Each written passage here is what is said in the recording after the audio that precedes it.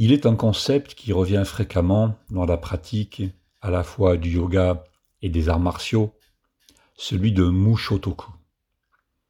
Être sans esprit de gain, sans intention.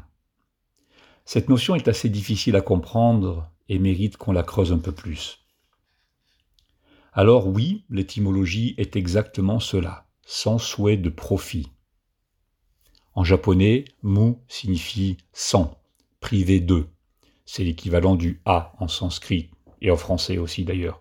Privé de comme dans Advaita, le non de, la non-dualité. Shotoku signifie gain, comme dans gagner de l'argent. Alors, si on demande à un pratiquant de garder l'esprit de Mushotoku, est-ce que cela veut dire qu'il ne faut pas qu'il désire gagner quelque chose ? S'agit-il de supprimer l'envie de progresser ?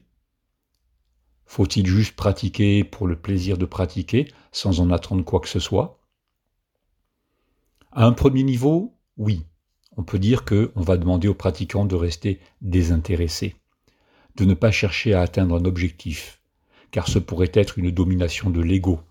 Le cas le plus flagrant sera peut-être celui du kyudo, l'art du tir à l'arc japonais, où il faut parvenir à ne plus désirer que la flèche atteigne sa cible. Je me souviens avoir vu une démonstration de kyudo au Festival des arts martiaux à Bercy dans les années 80.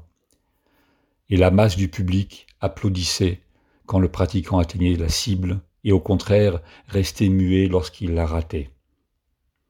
Je me rappelle m'être dit que ce devait être difficile de pratiquer ainsi devant le jugement de plusieurs milliers de personnes qui évidemment se bornaient à la compréhension superficielle de l'art.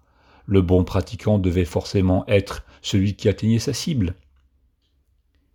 Car en fait, c'est seulement lorsque le pratiquant s'est détaché de l'envie de planter sa flèche dans la cible, de la satisfaction momentanée engendrée par ce petit succès, qu'il parvient à ressentir une communion plus grande, plus profonde, avec sa flèche, avec son arc, avec lui-même. Comme l'a écrit Eugène Rigel dans son ouvrage « Le zen dans l'art chevaleresque du tir à l'arc », vient un instant de dissolution où l'on est à la fois son arc, sa flèche et soi-même. Là, on atteint un nouveau niveau de réalisation de soi. Mais alors, je parle de niveau, donc de progrès. Donc c'est qu'il y a mouvement. Comment concilier cela avec l'esprit de ne rien vouloir gagner ? Parce qu'au fond, tout est mouvement et progrès. Une plante pousse, un escargot avance, la terre tourne. C'est là qu'il nous faut pousser notre compréhension à un deuxième niveau. Et en cela, nous allons comprendre pourquoi ce concept de Mushotoku est si central au Sutra du cœur, la Prajnaparamita, un des textes fondateurs du bouddhisme. Je rappelle que Taisen Deshimaru, un des grands maîtres du bouddhisme zen, qui a d'ailleurs longtemps vécu en France, a écrit un ouvrage dont le titre est « L'esprit de Mushotoku, le cœur du Sutra du cœur ». On peut difficilement faire plus explicite. Tout le monde connaît cette phrase fondamentale dans la Sutra du cœur, « Gyate, gyate, paragyate, parasamgyate, bodhisvaha ». C'est ce que représentent les caractères sanscrits qui sont inscrits dans le cercle de l'image de la vidéo que vous êtes en train d'écouter. Alors, que signifie cette phrase ? Gyate, c'est l'action, le faire. Donc, faisant, paragyate, continuant à faire, parasamgyate, jusqu'à l'autre rivage, bodhisvaha, son propre éveil. C'est là le deuxième niveau de compréhension qui vient ajouter une notion de dynamique. C'est-à-dire que le fait de ne pas avoir d'objectif ne signifie pas que l'on ne fait rien. Au contraire, c'est l'action qui va nous faire accomplir ce que nous avons à accomplir. Mais la question devient alors, comment sait-on ce qu'on a à accomplir ?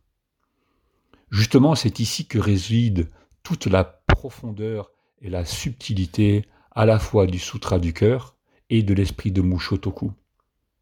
Celui ou celle qui ne désire plus rien obtenir va forcément laisser la place à une compréhension plus profonde de son karma, de ce qui est vraiment le mouvement adéquat pour lui. Ce pourquoi il ou elle est venu dans cette incarnation, Au fond, ne pas avoir d'intention de gain est l'état d'esprit qui nous permet de laisser s'accomplir le véritable mouvement pour lequel on est fait dans cet instant de vie.